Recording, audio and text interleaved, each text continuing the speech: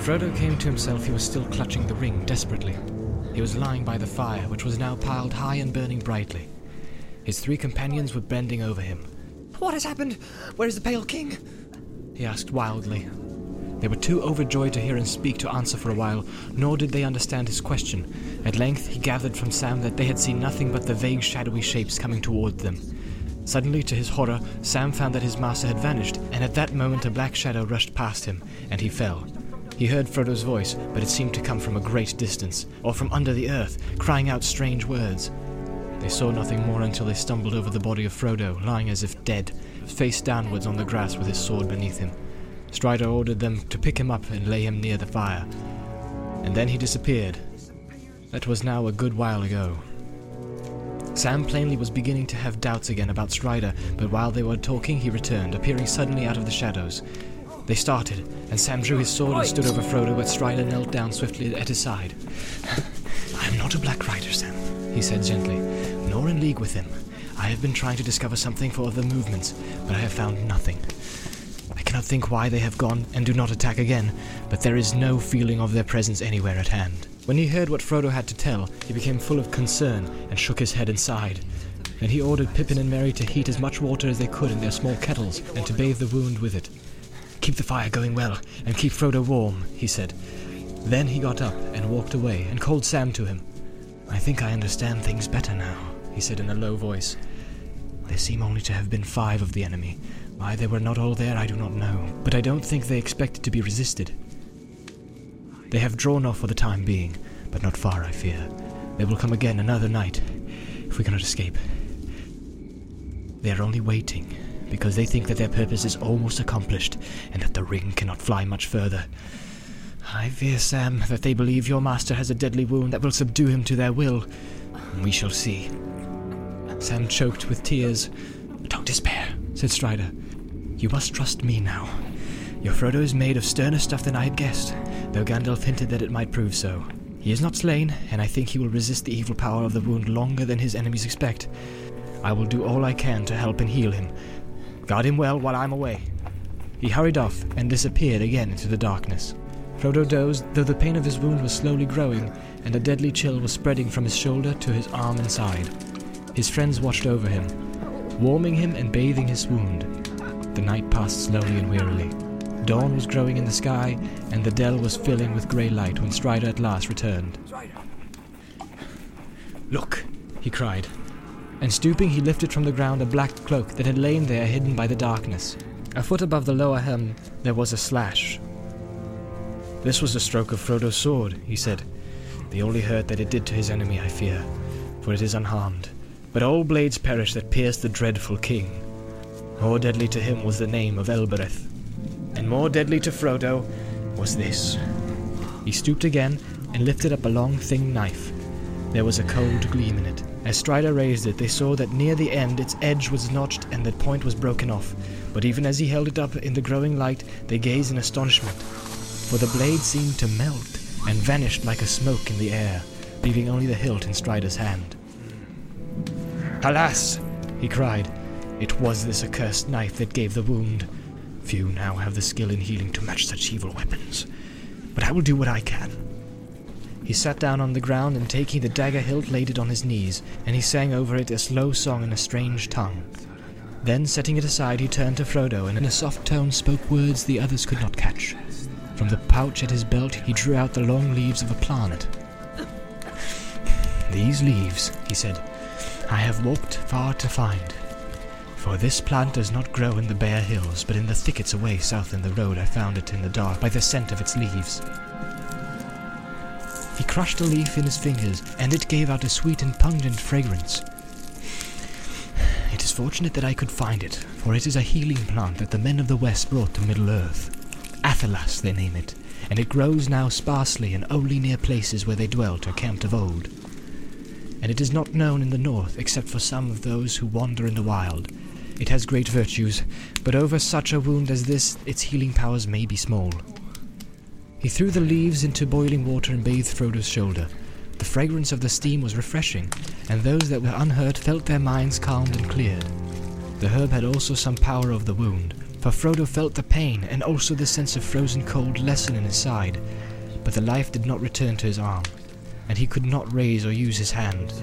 He bitterly regretted his foolishness and reproached himself for weakness of will, for he now perceived that in putting on the ring he obeyed not his own desire, but the commanding wish of his enemies. He wondered if he would remain maimed for life, and how they would now manage to continue their journey. He felt too weak to stand. The others were discussing this very question. They quickly decided to leave Weathertop as soon as possible. "I think now," said Strider, "that the enemy has been watching this place for some days. If Gandalf ever came here, then he must have forced to ride away, and he will not return. In any case, we are in great peril here after dark, since the attack of last night, and we can hardly meet greater danger wherever we go." As soon as the daylight was full, they had some hurried food and packed. It was impossible for Frodo to walk, so they divided the greater part of their baggage among the 4 of them, and put Frodo on the pony. In the last few days, the poor beast had improved wonderfully. It already seemed fatter and stronger, and had begun to show an affection for its new masters, especially for Sam. Bill Finney's treatment must have been very hard, for the journey in the wild to seem so much better than its former life. They started off in a southerly direction. This would mean crossing the road, but it was the quickest way to more wooded country. And they needed fuel, for Strider said that Frodo must be kept warm, especially at night, while fire would be some protection for them all. It was also his plan to shorten their journey by cutting across another great loop of the road. East beyond Weathertop it changed its course and took a wide bend northwards. They made their way slowly and cautiously round the southwestern slope of the hill and came in a little while to the edge of the road. There was no sign of the riders, but even as they were hurrying across they heard far away 2 cries. A cold voice calling and a cold voice answering. Trembling, they sprang forward and made for the thickets that lay ahead. The land before them sloped away southwards, but it was wild and pathless. Bushes and stunted trees grew in dense patches with wide barren spaces in between. The grass was scanty, coarse and grey, and the leaves in the thickets were faded and falling. It was a cheerless land, and their journey was slow and gloomy. They spoke little as they trudged along. Frodo's heart was grieved as he watched them walking beside him with their heads down, and their backs bowed under their burdens. Even Strider seemed tired and heavy-hearted. Before the first day's march was over, Frodo's pain began to grow again, but he did not speak of it for a long time. 4 days passed, without the ground or the scene changing much, except that behind them Weathertop slowly sank, and before them the distant mountains loomed a little nearer. Yet since that far cry they had seen and heard no sign that the enemy has marked their flight or followed them. They dreaded the dark hours, and kept watch in pairs by night, expecting that at any time to see black shapes stalking in the grey night, dimly lit by the cloud-veiled moon. But they saw nothing, and heard no sound but the sight of withered leaves and grass. Not once did they feel the sense of present evil that had assailed them before the attack in the dell. It seemed too much to hope that the riders had already lost their trail again. Perhaps they were waiting to make some ambush in a narrow place. At the end of the 5th day, the ground began once more to rise slowly out of the wild, shallow valley into which they had descended. Strider now turned their course again northeastwards, and on the 6th day they reached the top of a long, slow climbing slope, and saw far ahead a huddle of wooden hills. Away below them they could see the road sweeping round the feet of the hills, and to their right a grey river gleamed pale in the thin sunshine. In the distance they glimpsed yet another river in a stony valley half veiled in mist. "I'm afraid we must go back to the road here for a while," said Strider. "We have now come to the river Horwell, that the elves call Mithethel. It falls down out of the Etten Moors.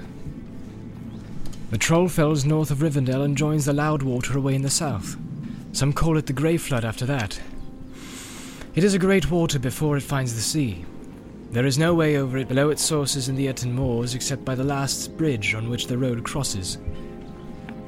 What is that over the river that we can see far away there? asked Merry. "That is Loudwater, the Bruinen of Rivendell," answered Strider. "The road runs along the edge of the hills for many miles from the bridge to the ford of Bruinen, but I have not yet thought how we shall cross that water. One river at a time. We shall be fortunate indeed if we do not find the last bridge held against us." Next day, early in the morning, they came down again to the borders of the road. Sam and Strider went forward, but they found no sign of any travellers or riders. Here under the shadow of the hills there had been some rain. Strider judged that it had fallen 2 days before, and had washed away all footprints. No horseman had passed since then, as far as he could see. They hurried along with all the speed they could make, and after a mile or two they saw the last bridge ahead, at the bottom of a short, steep slope. They dreaded to see black figures waiting there, but they saw none. Strider made them take cover in a thicket at the side of the road, while he went forward to explore. Before long he came hurrying back. "I can see no sign of the enemy," he said, "and I wonder very much what that means, but I have found something very strange." He held out his hand and showed a single pale green jewel. "I found it in the mud in the middle of the bridge," he said. "It is a beryl, an elf stone. Whether it was set here or let fall by chance, I cannot say, but it brings hope to me. I will take it as a sign that we may pass the bridge, but beyond that, I dare not keep to the road, without some clearer token." At once they went on again. They crossed the bridge in safety, hearing no sound but the water swirling against its 3 great arches. A mile further on they came to a narrow ravine that led away northward through the steep lands on the left of the road. Here Strider turned aside, and soon they were lost in a somber country of dark trees, winding among the fields of sullen hills. The hobbits were glad to leave the cheerless land and the perilous road behind them, but this new country seemed threatening and unfriendly. As they went forward, the hills about them steadily rose. Here and there upon heights and ridges they caught glimpses of ancient walls of stone and the ruins of towers. They had an ominous look. Frodo, who was not walking, had time to gaze ahead and to think. He recalled Bilbo's account of his journey and the threatening towers on the hills north of the road, in the country near the Troll's Wood where his first serious adventure had happened. Frodo guessed that they were now in the same region, and wondered if by chance they would pass near the spot. Who lives in this land? He asked. And who built these towers? Is it troll country? No, said Strider. Trolls do not build. No one lives in this land. Men once dwelt here, ages ago, but none remain now. They became an evil people, as legends tell, for they fell under the shadow of Angmar. But all were destroyed in the war that brought the North Kingdom to its end. But that is now so long ago that the hills have forgotten them, though a shadow still lies on the land. Where did you learn such tales if all the land is empty and forgetful? Asked Peregrine. The birds and beasts do not tell tales of that sort. The ears of Elendil do not forget all things past, said Strider, and many more things that I can tell are remembered in Rivendell. Have you often been to Rivendell? Said Frodo. I have, said Strider. I dwelt there once, and still I return when I may. There my heart is, but it is not my fate to sit in peace, even in the fair house of Elrond. The hills now began to shut them in.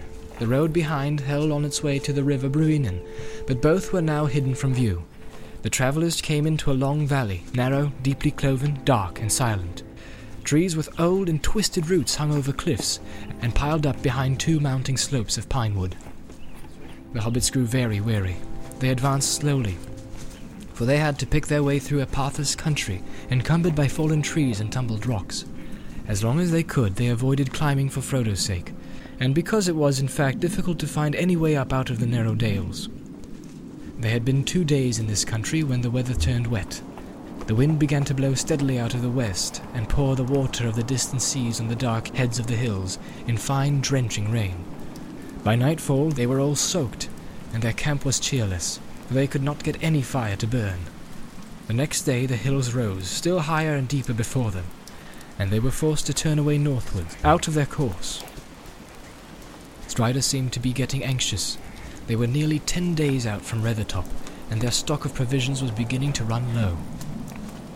It went on raining. That night they camped on a stony shelf with a rock wall behind them, in which there was a shallow cave, a mere scoop in the cliff. Frodo was restless. The cold and wet had made his wound more painful than ever, and the ache and sense of deadly chill took away all sleep. He lay tossing and turning and listening fearfully to the stealthy night noises. Wind in chinks of rock, water dripping, a crack, the sudden rattling fall of a loosened stone. He felt that black shapes were advancing to smother him. But when he sat up, he saw nothing but the back of Strider sitting hunched up, smoking his pipe, and watching. He lay down again, and passed into an uneasy dream, in which he walked on the grass in his garden in the Shire, but it seemed faint and dim, less clear than the tall black shadows that stood looking over the hedge. In the morning he woke to find that the rain had stopped. The clouds were still thick, but they were breaking, and pale strips of blue appeared between them. The wind was shifting again. They did not start early. Immediately after their cold and comfortless breakfast, Strider went off alone, telling the others to remain under the shelter of the cliff until he came back. He was going to climb up if he could, and get a look at the lie of the land. When he returned, he was not reassuring. "We have come too far to the north," he said, "and we must find some way to turn back southwards again. If we keep on as we are going, we shall get up to the Ettendales, far north of Rivendell, and that is troll country, and little known to me.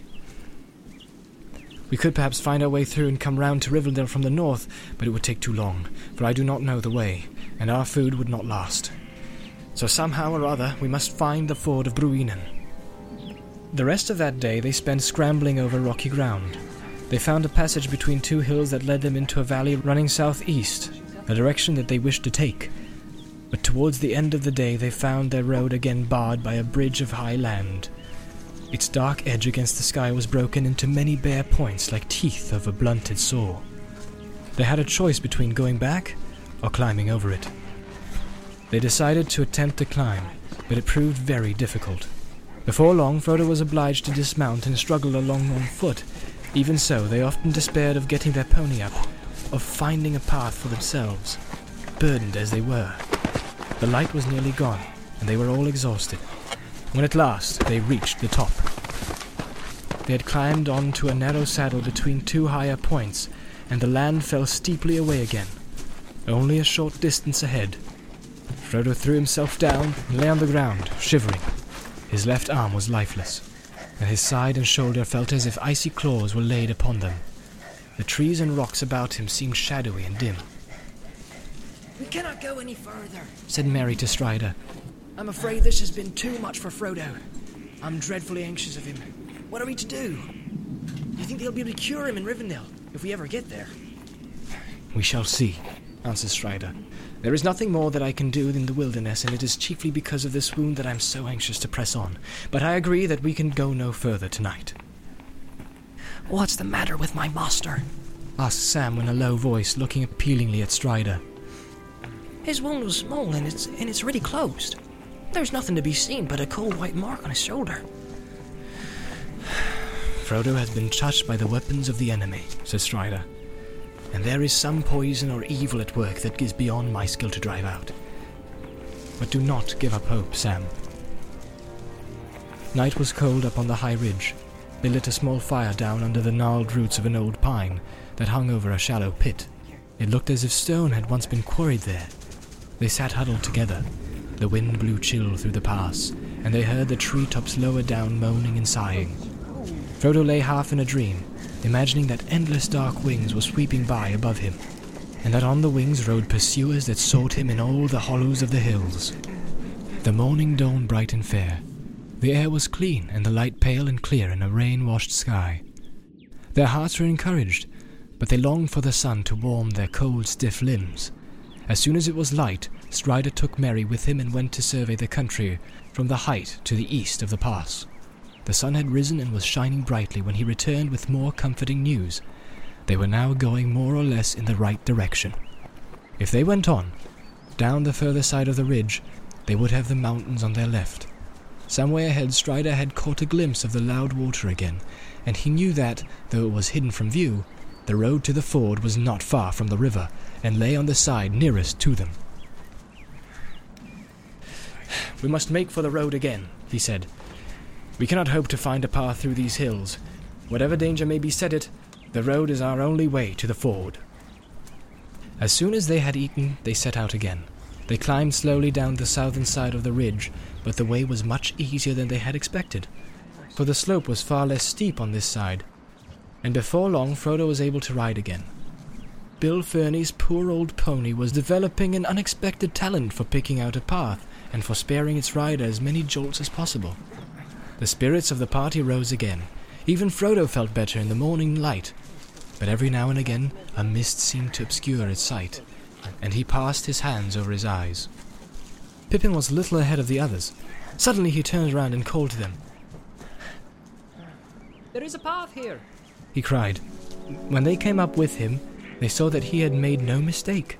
There were clearly the beginnings of a path that climbed with many windings out of the woods below and faded away on the hilltop behind. In places it was now faint and overgrown, or choked with fallen stones and trees, but at one time it seemed to have been much used. It was a path made by strong arms and heavy feet. Here and there old trees had been cut or broken down, and large rocks cloven or heaved aside to make a way. They followed the track for some while, for it offered much the easiest way down, but they went cautiously, and their anxiety increased as they came into the dark woods, and the path grew plainer and broader. Suddenly, coming out of a belt of fir trees, it ran steeply down a slope and turned sharply to the left around the corner of a rocky shoulder of the hill. When they came to the corner, they looked around and saw that the path ran on over a level strip under the face of a low cliff overhung with trees. In the stony wall there was a door hanging crookedly ajar upon one great hinge. Outside the door they all halted. There was a cave or rock chamber behind, but in the gloom inside nothing could be seen. Strider, Sam, and Merry, pushing it with all their strength, managed to open the door a little wider. And then Strider and Merry went in. They did not go far, for on the floor lay many old bones, and nothing else was to be seen near the entrance except some great empty jars and broken pots. Ooh. Surely this is a troll hole if ever there was one, said Pippin. Come out, you two, and let us get away. Now we know who made the path, and we had better get off it quick. There is no need, I think, said Strider, coming out. It is certainly a troll hole, but it seems to have been long forsaken. I don't think we need be afraid, but let us go on down warily, and we shall see. The path went on again from the door, and turning to the right again across the level space plunged down a thick wooden slope. Pippin, not liking to show Strider that he was still afraid, went on ahead with Merry. Sam and Strider came behind, one on each side of Frodo's pony, for the path was now broad enough for 4 or 5 hobbits to walk abreast. But they had not gone very far before Pippin came running back, followed by Merry. They both looked terrified. There are trolls, Pippin panted. Down in a clearing in the woods not far below. We've got a sight of them through the tree trunks. They're very large. We will come and look at them, said Strider, picking up a stick. Frodo said nothing, but Sam looked scared. The sun was now high and shone down through the half-stripped branches of the trees and lit the clearing with bright patches of light. They halted suddenly on the edge and peered through the tree trunks, holding their breath. There stood the trolls, 3 large trolls. One was stooping, and the other 2 stood staring at him. Strider walked forward unconcernedly. Get up, old stone, he said, and broke his stick upon the stooping troll. Nothing happened. There was a gasp of astonishment from the hobbits, and then even Frodo laughed. Well, he said, we are forgetting our family history. These must be the very 3 that were caught by Gandalf quarrelling over the right way to cook 13 dwarves and 1 hobbit. I had no idea they were anywhere near the place, said Pippin. He knew the story well. Bilbo and Frodo had told it often, but as a matter of fact he had never more than half believed it. Even now he looked at the stone trolls with suspicion, wondering if some magic might not suddenly bring them to life again. You are forgetting not only your family history, but all you never knew about trolls, said Strider. It is broad daylight, with a bright sun, and yet you come back trying to scare me with a tale of live trolls waiting for us in this glade. In any case, you might have noticed that one of them has an old bird's nest behind his ear, and would be a most unusual ornament for a live troll. They all laughed. Frodo felt his spirits reviving. The reminder of Bilbo's first successful adventure was heartening. The sun, too, was warm and comforting, and the mist before his eyes seemed to be lifting a little. They rested for some time in the glade, and took their midday meal right under the shadow of the troll's large legs. "Won't somebody give us a bit of a song while the sun is high?" said Merry when they had finished. "We haven't had a song or tale for days." "Not since Weathertop," said Frodo. The others looked at him. "Don't worry about me," he added. "I feel much better, but I don't think I could sing. Perhaps Sam could dig something out of his memory." "Come on, Sam," said Merry. "There's more stored in your head than you let on about." I don't know about that," said Sam. "But how would this suit? It ain't what I call proper poetry, but you understand me. Just a bit of nonsense. But these old images here brought it to my mind." Standing up with his hands behind his back as if he was at school, he began to sing to an old tune. Troll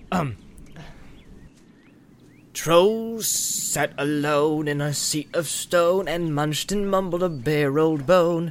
For many a year he had gnawed it near, for meat was hard to come by, gone by. In a cave in the hills he dwelt alone, and meat was hard to come by. Up came Tom with his big boots on. Said he to Troll, "Pray, what is yon?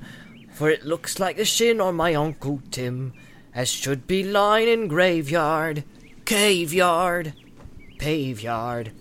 This many a year has Tim been gone, and I thought he were lying in graveyard." "My lad," said Troll, "this bone I stole. But what be bones that lie in a hole? Thy uncle was dead as a lump o' lead, afore I found his chin bone, tin bone, thin bone. He can spare a share of a poor old troll, for he don't need his shin bone." Said Tom, "I don't see why the likes of thee without axe and leave should go making free with the shank of the shin o' my father's kin. So hand the old bone over, rover, trover. Though dead he be, it belongs to he, so hand the old bone over. For a couple o' pins," says Troll in Gringe, "I'll eat thee too and all thy shins. A bit o' fresh meat will go down sweet. I'll try my teeth on thee now. He now, see now. I'm tired o' gnawing at old bones and skins. I've mind to dine on thee now." But just as he thought his dinner was caught, he found his hands has hold of naught. Before he could mind, Tom slipped behind and gave him the boot to larn him, warn him, darn him. A bump of the boot on his seat Tom thought would be the way to larn him. But harder than the stone is the flesh and bone of a troll that sits in the hills alone, as well as your boot on the mountain's root. For the seat of a troll don't feel it, peel it, heel it. Old Troll laughed when he heard Tom groan, and he knew his toes could feel it. Tom's leg is game since home he came, and his bootless foot is lasting lame. But Troll don't care, and he's still there, with the bone he boned from his owner. Donor, boner. Troll's old seat is still the same, and the bone that he boned from his owner. Hey! "Well, that's a warning to us all," laughed Merry. "It is as well as you used a stick, but not your hand, Strider." "Where'd you come by that, Sam?" asked Pippin. "I've never heard those words before." Sam muttered something inaudible. "It's out of his own head, of course," said Frodo. "I'm learning a lot about Sam Gamgee on this journey. First he was a conspirator, now he's a jester. He'll end up by becoming a wizard, or a warrior." "Why, I hope not," said Sam. "I don't want to be neither." In the afternoon they went on down the woods.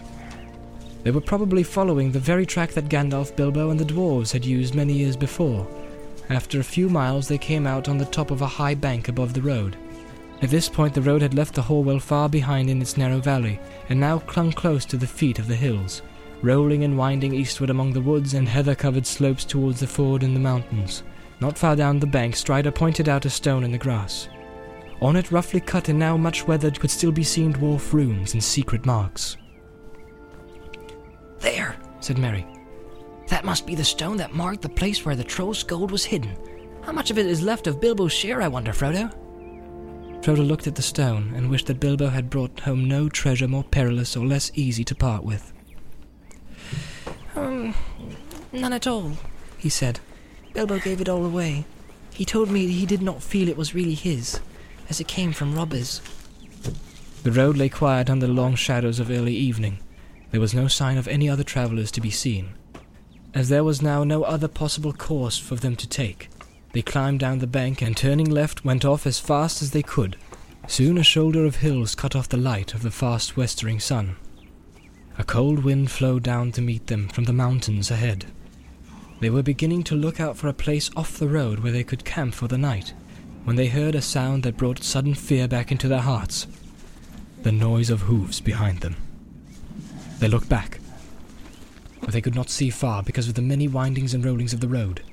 As quickly as they could, they scrambled off the beaten way and up into the deep heather and bilberry patch, and thick-growing hazels.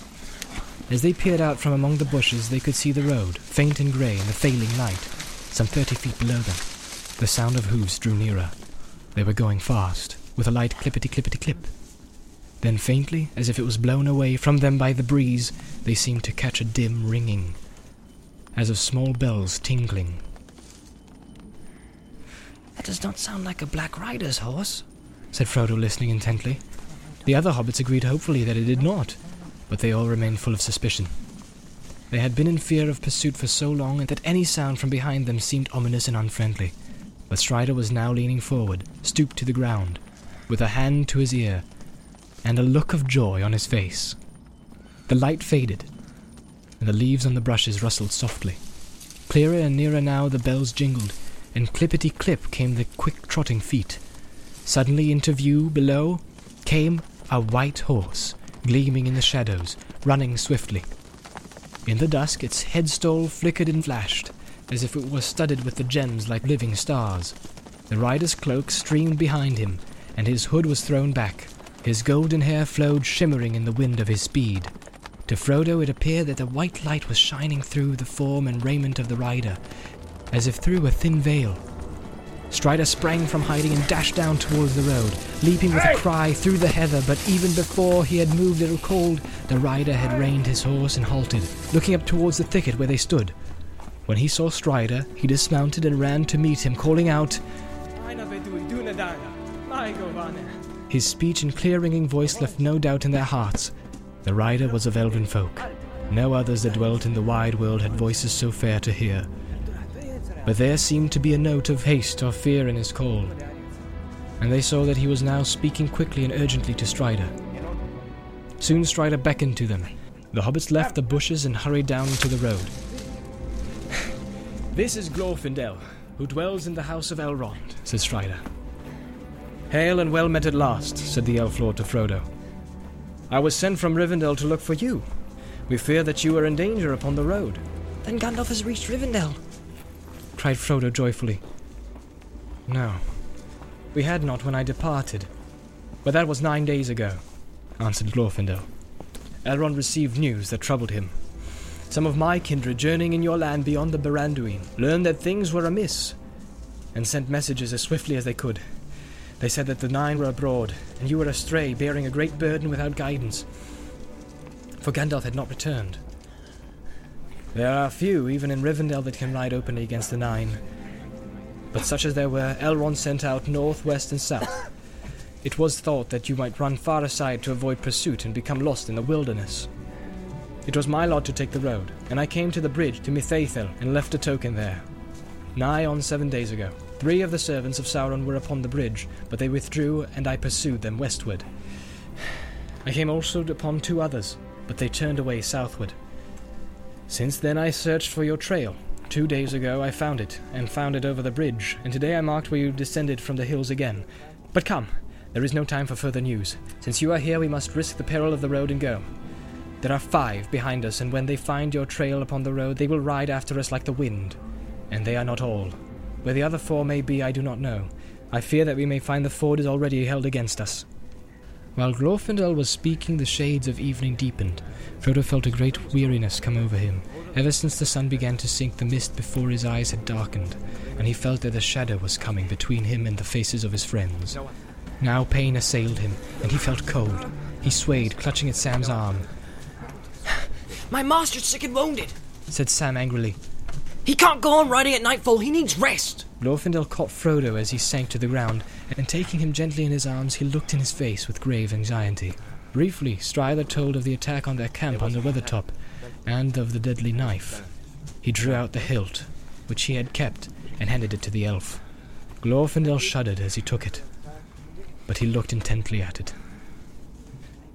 "There are evil things written on this hilt," he said, "though maybe your eyes cannot see them. Keep it, Aragorn, till we reach the house of Elrond. But be wary, and handle it as little as you may. Alas, the wounds of this weapon are beyond my skill to heal. I will do what I can. All the more do I urge you now to go on without rest." He searched the wound on Frodo's shoulder with his fingers, and his face grew graver, as if what he learned disquieted him. But Frodo felt the chill lessen in his side and arm. A little warmth crept down from his shoulder to his hand, and the pain grew easier. The dusk of evening seemed to grow lighter about him, as if a cloud had been withdrawn. He saw his friends' faces more clearly again, and a measure of new hope and strength returned. "You shall ride on my horse," said Glorfindel. "I will shorten the stirrups up to the saddle skirts, and you must sit as tight as you can. But you need not fear. My horse will not let any rider fall that I command him to bear.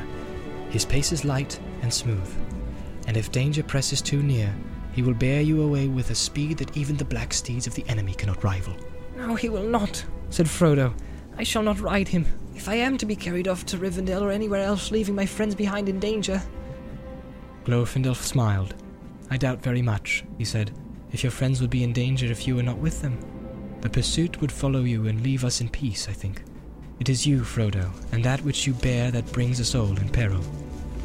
To that Frodo had no answer, and he was persuaded to mount Glorfindel's white horse. The pony was laden instead with a great part of the other's burdens, so that they now marched lighter, and for a time made good speed, but the hobbits began to find it hard to keep up with the swift, tireless feet of the elf.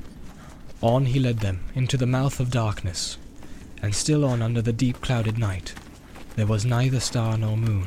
Not until the grey of dawn did he allow them to halt. Pippin, Merry, and Sam were by that time nearly asleep in their stumbling legs, and even Strider seemed by the sag of his shoulders to be weary. Frodo sat upon the horse in a dark dream. They cast themselves down in the heather a few yards from the roadside, and fell asleep immediately. They seemed hardly to have closed their eyes when Glorfindel, who had set himself to watch while they slept, awoke them again. The sun had now climbed far into the morning, and the clouds and mists of the night were gone. "Drink this," said Glorfindel to them, pouring for each in turn a little liquor from his silver-studded flask of leather. It was clear as spring water and had no taste, and it did not feel either cool or warm in the mouth, but strength and vigor seemed to flow into all their limbs as they drank it. Eaten after that draught, the stale bread and dried fruit, which was now all they had left, seemed to satisfy their hunger better than many a good breakfast in the Shire had done. They had rested rather less than 5 hours when they took to the road again. Glorfindel still urged them on, and only allowed 2 brief halts during the day's march. In this way they covered almost 20 miles before nightfall, and came to a point where the road bent right and ran down towards the bottom of the valley, now making straight for the Bruinen. So far there had been no sign or sound of pursuit that the hobbits could see or hear, but often Glorfindel would halt and listen for a moment. If they lagged behind, a look of anxiety clouded his face. Once or twice he spoke to Strider in the elf tongue, but however anxious their guides might be, it was plain that the hobbits could go no further that night. They were stumbling along dizzy with weariness and unable to think of anything but their feet and legs. Frodo's pain had redoubled, and during the day things about him faded to shadows of ghostly grey. He almost welcomed the coming of night, for then the world seemed less pale and empty. The hobbits were still weary when they set out again early next morning. There were many miles yet to go between them and the ford, and they hobbled forward at the best pace they could manage. "Our peril will be greater just ere we reach the river," said Glorfindel, "for my heart warns me that the pursuit is now swift behind us, and other dangers may be waiting by the ford." The road was still running steadily downhill, and there was now in places much grass at either side, in which the hobbits walked when they could, to ease their tired feet. In the late afternoon they came to a place where the road went suddenly under the dark shadow of tall pine trees, and then plunged into a deep cutting with steep moist walls of red stone. Echoes ran along as they hurried forward, and there seemed to be a sound of many footfalls following their own. All at once, as if through a gate of light, the road ran out again from the end of the tunnel into the open. There, at the bottom of the sharp incline, they saw before them a long, flat mile, and beyond that the ford of Rivendell. On the further side was a steep brown bank, threaded by a winding path, and behind that the tall mountains climbed, shoulder above shoulder, and peak beyond peak, into the fading sky. There was still an echo as of following feet in the cutting behind them. A rushing noise as if a wind were rising and pouring through the branches of the pines. One moment Glorfindel turned and listened. Then he sprang forward with a loud cry. Fly! He called, fly! The enemy is upon us! The white horse leaped forward. The hobbits ran down the slope. Glorfindel and Strider followed as rear guard. They were only halfway across the flat when suddenly there was a noise of horses galloping. Out of the gate in the tree that they had just left rode a black rider. He reined his horse in and halted, swaying in his saddle. Another followed him, and then another, and then again 2 more. Ride! Forward, ride! Cried Glorfindel to Frodo. He did not obey at once, for a strange reluctance seized him. Checking the horse to a walk, he turned and looked back. The riders seemed to sit upon their great steeds like threatening statues upon a hill, dark and solid, while all the woods and land above them receded as if into a mist. Suddenly he knew in his heart that they were silently commanding him to wait. Then at once fear and hatred awoke in him. His hand left the bridle and gripped the hilt of his sword, and with the red flash he drew it. Ride on! Ride on! Cried Glorfindel, and then loud and clear he called to the horse in the elf tongue. Norolim! Norolim Asfaloth! At once the white horse sprang away and sped like the wind along the last lap of the road. At the same moment the black horses leaped down the hill in pursuit, and from the riders came a terrible cry, such as Frodo had heard filling the woods with horror in the east farthing far away. It was answered, and to the dismay of Frodo and his friends out from the trees and rocks away on the left 4 other riders came flying. 2 rode towards Frodo, 2 galloped madly toward the ford to cut off his escape. They seemed to him to run like the wind, and to grow swiftly larger and darker as their courses converged with his. Frodo looked back for a moment over his shoulder. He could no longer see his friends. The riders behind were falling back. Even their great steed were no match in speed for the white elf horse of Glorfindel. He looked forward again, and hope faded. There seemed no chance of reaching the ford before he was cut off by the others that had lain in ambush. He could see them clearly now. They appeared to have cast aside their hoods and black cloaks, and they were robed in white and red. Swords were naked in their pale hands. Helms were on their heads. Their cold eyes glittered, and they called to him with fell voices. Fear now filled all Frodo's mind. He thought no longer of his sword. No cry came from him. He shut his eyes and clung to the horse's mane. The wind whistled in his ears, and the bells upon the harness rang wild and shrill. A breath of deadly cold pierced him like a spear, as if with a last spurt, like a flash of white fire. The elf horse, speeding as if on wings, passed right before the face of the foremost rider. Frodo heard the splash of water. It foamed above his feet. He felt the quick heave and surge as the horse left the river and struggled up the stony path. He was climbing the steep bank. He was across the ford. But the pursuers were close behind. At the top of the bank the horse halted and turned about, neighing fiercely. There were 9 riders at the water's edge below, and Frodo's spirit quailed before the threat of their uplifted faces. He knew of nothing that would prevent them from crossing as easily as he had done, and he felt that it was useless to try to escape over the long uncertain path from the ford to the edge of Rivendell, if once the riders crossed. In any case, he felt that he was commanded urgently to halt. Hatred again stirred in him, but he had no longer the strength to refuse. Suddenly the foremost rider spurred his horse forward. It checked at the water and reared up. With a great effort, Frodo sat upright and brandished his sword. Go back! Go back! He cried. Go back to the land of Mordor! And follow me no more! His voice sounded thin and shrill in his own ears. The riders halted, but Frodo had not the power of Bombadil. His enemies laughed at him with a harsh and chilling laughter.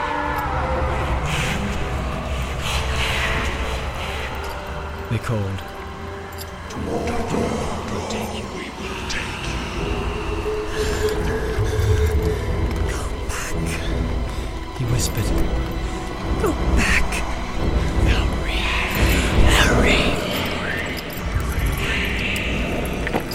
They cried with deadly voices, and immediately their leader urged his horse forward into the water, followed closely by 2 others. By Elbereth and Luthien the Fair, said Frodo with a last effort, lifting up his sword. you shall have neither the ring nor me. Then the leader, who was now half across the ford, stood up menacing in his stirrups, and raised up his hand. Frodo was stricken dumb. He felt his tongue cleave to his mouth, and his heart labouring. His sword broke and fell out of his shaking hand. The elf horse reared and snorted. The foremost of the black horses had almost set foot upon the shore. At that moment, there came a roaring and a rushing. A noise of loud waters rolled many stones. Dimly Frodo saw the river below him rise, and down along its course there came a plumed cavalry of waves. White flames seemed to Frodo to flicker on their crest, and he half fancied what he saw amid the water white riders, upon white horses with frothing manes. The 3 riders that were still in the midst of the ford were overwhelmed. They disappeared, buried suddenly under angry foam. Those that were behind drew back in dismay. With his last failing senses, Frodo heard cries, and it seemed to him that he saw, beyond the riders that hesitated on the shore, a shining figure of white light, and behind it ran small shadowy forms waving flames that flared red in the grey mist that was falling over the world. The black horses were filled with madness, and leaping forward in terror they bore their riders into the rushing flood. Their piercing cries were drowned in the roaring of the river as it carried them away. Then Frodo felt himself falling, and the roaring and confusion seemed to rise and engulf him together with his enemies. He heard and saw no more.